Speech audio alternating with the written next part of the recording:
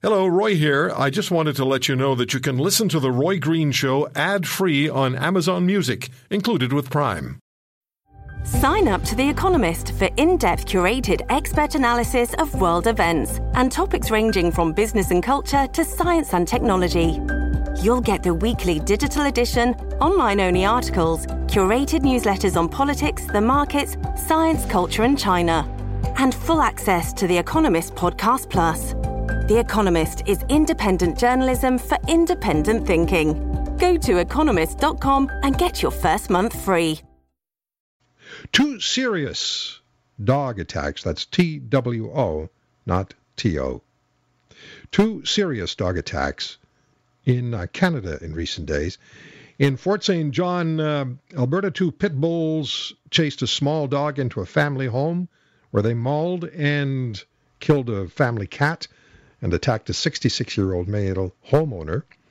I was reading he may lose the use of his hands, possibly could face amputation because of the severity of the massive number of bites. In Richmond, British Columbia, a family pet, a Rottweiler Husky mix, turned on and attacked its owner and her twin sister. The owner was bitten 100 times and hospitalized. Her sister was also seriously injured.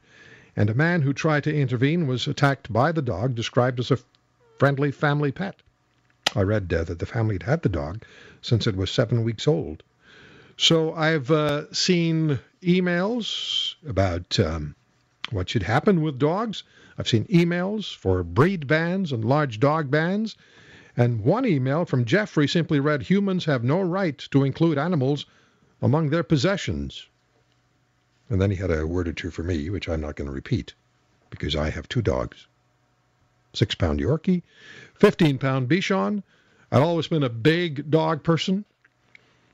And then my lovely wife converted me into a small dog person by buying 2 small dogs. Well, actually, I was responsible for the Bichon. And even little dogs have the potential to do damage if they so choose. They are not, as many people seem to suggest by the way they treat their animals, they're not little people in fur coats. They are dogs. They are animals. And trust me, little dogs are as much dog as big dogs. They just don't have the heft of a 140-pound Rottweiler like I used to have. Dr. Stanley Coren joins me on The Roy Green Show on the Chorus Radio Network, psychology professor emeritus at the University of British Columbia, international dog show judge, dog behavior expert and author. Many books. My favorite is Born to Bark. And each time I meet a dog owner and I say Stanley Coren, they say, I have his book. You know Stanley. To know that people still read. Oh, no, they say, do you know Dr. Coren? Oh, tell him I love his book or his books. Let them wait till the next one, which is going to be very amusing. So, looking forward to it. When's that coming out? In February. What's it called? It's called Gods, Ghosts, and Black Dogs. It's all about the mythology and folklore of dogs. Looking forward to that. It's a total left turn from what I usually write. Well, looking forward to reading that. So here we are where we have 2 significant incidents that reported on in this country about dog bites, major, disturbing. But then I thought, how many dogs are in this country? Would it be fair to say more than 1 million? Well, I don't know the exact Canadian statistics, but we know the American statistics. So the American statistics are there are 56.3 million dogs. So if we take 10% of that, roughly? Yep. We might have 5 million dogs, 5 million plus in this country. There is a stat, which we do have, and it says that in Canada, 1 out of every 4 families has a dog, except in Quebec, where it's 1 out of every 3. And Quebec really loves dogs. Yeah, we do. I mean, I'm in the Socialist Republic of New France, and I got 2 of them. What's your reaction, Stan, to incidents like the ones we've heard about this week? And the response from politicians, almost invariably is predictable, and from some others, is ban breeds like pit bulls, as though you can identify a pit bull, and then ban any large dog, particularly from a densely populated urban area. You say what? Well, I mean, it's a knee-jerk response, and it's wrong. I mean, yes, there are some breeds which do, in fact, have a higher potential of biting and of causing damage. I mean, now you had a Rottie, for example, and they have among the strongest dog bites in dogdom. In some measures, they can put in up to 2,000 pounds per square inch in their bite strength. Now, well, I saw him take I went to the butcher shop, and I got a very large cattle bone and brought it home, and he crushed it. Yep, and crushed it. I mean, their bite strength is sufficiently strong. So, for example, that with Rotties, for some dogs, you use these cattle hooves as chew toys for dogs. I have to say this, Dan. I just have to say it because I don't want people to think about this dog in any other way than I want them to know him. He was the most gentle, most kind, most giving dog I've ever seen on this planet. He never so much as destroyed a cloth toy. He crushed the bone to get at the marrow. Yeah, and see, that was what I was going to point out, and that is, there are instances where people are severely hurt by a dog like a Rottie because they're very big dogs, and if they do become aggressive, they can cause a lot of damage. But the vast majority of Rotties that I have met, except those who have been, either poorly socialized or not trained, or being used for guard dogs, the vast majority that I have encountered are your basic, solid dogs. They're not kissy-faced in the way that the sporting dogs that I tend to favor are, but they are certainly very friendly and are not a problem. And you see, that's the whole problem. I mean, I like to think that the response, the political response that we're getting in this case to, ban all big dogs or ban all pit bulls or something like that is the Donald Trump response. Okay, ban all Mexicans because a couple of Mexicans have run drugs into the United States. I mean, that's not the way that the game should be played. We've even had legislation passed in the province of Ontario by the former Attorney General Michael Bryant to ban pit bulls, and then when Mr. Bryant was subsequently shown 30 photographs, I think it was, or 24 photographs of different types of dog breeds, he couldn't identify what a pit bull was. Oh yeah, and that's part of the problem. I mean, at one point in time, now this is a bunch of years ago, but there was a report in an Nanaimo paper out here in British Columbia of a young girl who had been savagely bitten by what was described as a pit bull cross, or by a pit bull, sorry, and they published a picture of the dog, and the dog was really a collie cross of some sort. And I normally don't contact the press directly and say, "Hey guys, you're wrong" or something like that. But this bothered me because this was, such an egregious error, and so I contacted the desk at the newspaper and said, you're wrong. It's a collie cross. And the response was I got, well, any dog who would do this to a child is a pit bull. Oh, nice. Nice to know that some of my colleagues in media are accurate about what they're doing. Yeah, that's right. Stan, can you stay with us a couple of minutes longer? Sure. I want to talk to you about what you need to do in order to keep a dog under control. So you have to be the alpha dog, not that the dog becomes the alpha in the house. You have to be the alpha dog. And one of the most simple things to do is if you're walking from one room to another, and your dog is lying on the floor and in your way, you don't walk around the dog. The dog gets up and gets out of your way. That's the way it's done in the wild. That's the way it should be done in your house. You have to be the alpha. And if you're not, then you may be setting the table for problems somewhere down the line. We'll come back with Dr. Stanley Coren, and we'll start including your phone calls on The Roy Green Show on the Corus Radio Network. There was a time in my life I had 6 Siberian Huskies. There was another time in my life I had 4 Dobermans at the same time. And it wasn't a conscious acquisition. It just kind of happened. I started with one and wound up with somebody else's dog they weren't going to keep, and ended up with another dog some family wasn't going to keep, so I became like the foster dad. And then I ended up with a 4th one. They were the nicest dogs you can imagine. They were just really nice dogs. And somebody said to me one day, do you have insurance at your house? Do you have, theft insurance? I said, I don't need it. Look in the window and look at the 4 little faces staring back at you. Then you have a decision to make. And that decision is go home or go next door. And I wouldn't recommend the guy next door because he's got 26 of them.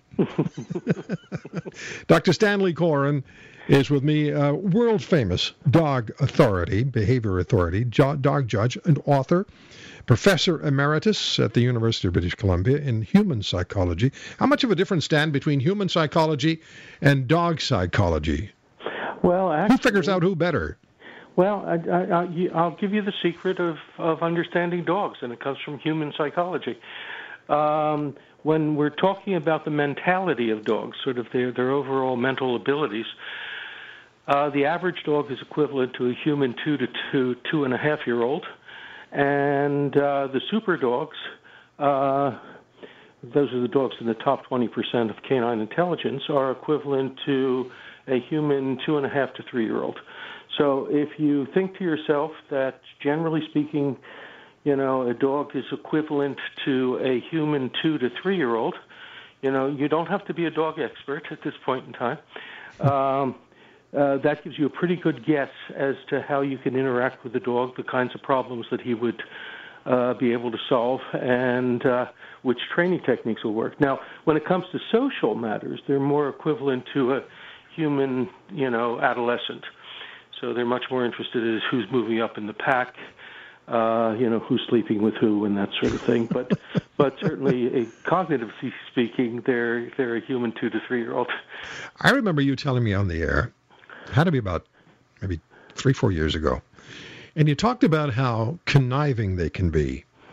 And you said if you have 2 dogs, and one of the dogs has got a toy that the other dog wants, the other dog might go and look out the window and bark like crazy, as though something were going on outside, luring the first dog away from the toy, and then the second dog rushes over, grabs the toy, and there was nothing going on outside at all.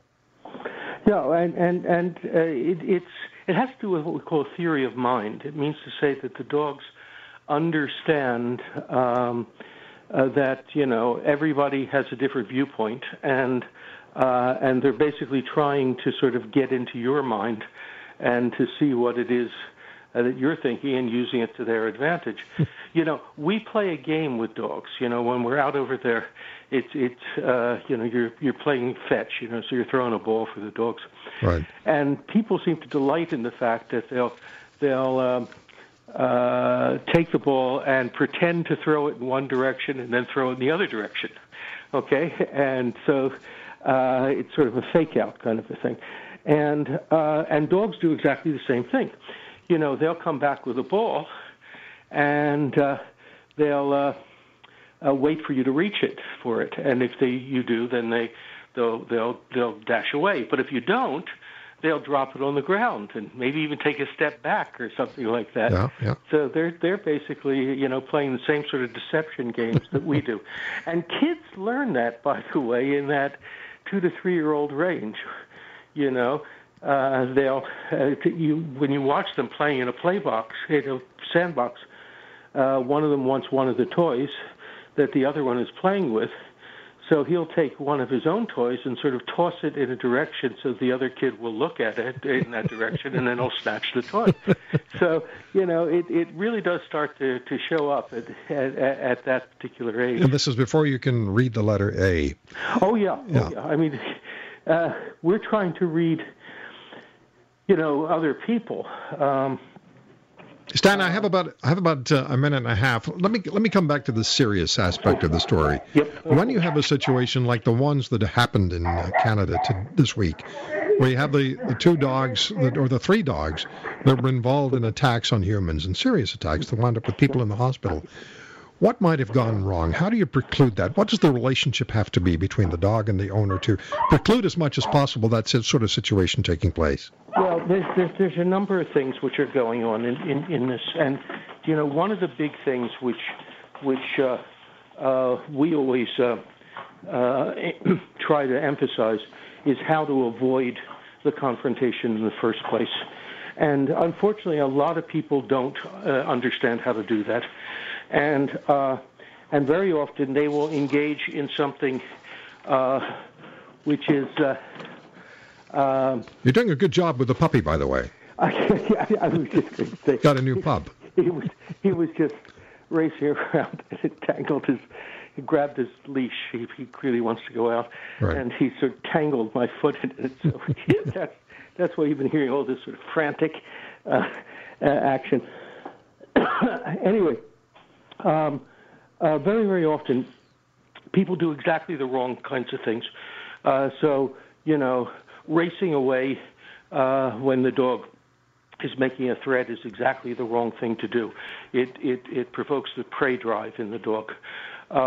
We have a program which we use to train school kids to prevent bites, and it's called a Be a Tree program. And what you do is you teach the kids to stand absolutely still. So tell them be a tree, because dogs won't chase a tree. I mean, there's nothing. No, we know what they do to trees. And that's right. And then we tell them, fold your branches, so fold their arms in front of them, because reaching for a dog, or even putting your hands up defensively, the dog can see as a threat. And then we say, stare at your roots, and that means look straight down at your feet, right? Because staring at the dog directly can be a threat. Okay. And if you break off all those threats, then in fact, what tends to happen is that the dog, stops acting aggressively. And okay. By the way, this program is very, very effective. There's a couple of gals in Ontario who put up a website called Doggone Safe. Okay. Stan, I just have to jump in and stop there, but Doggone Safe, and your new book is coming out, and just Google Stanley Coren, yep. And you'll find out a lot of information. Stan, thank you so much for the time.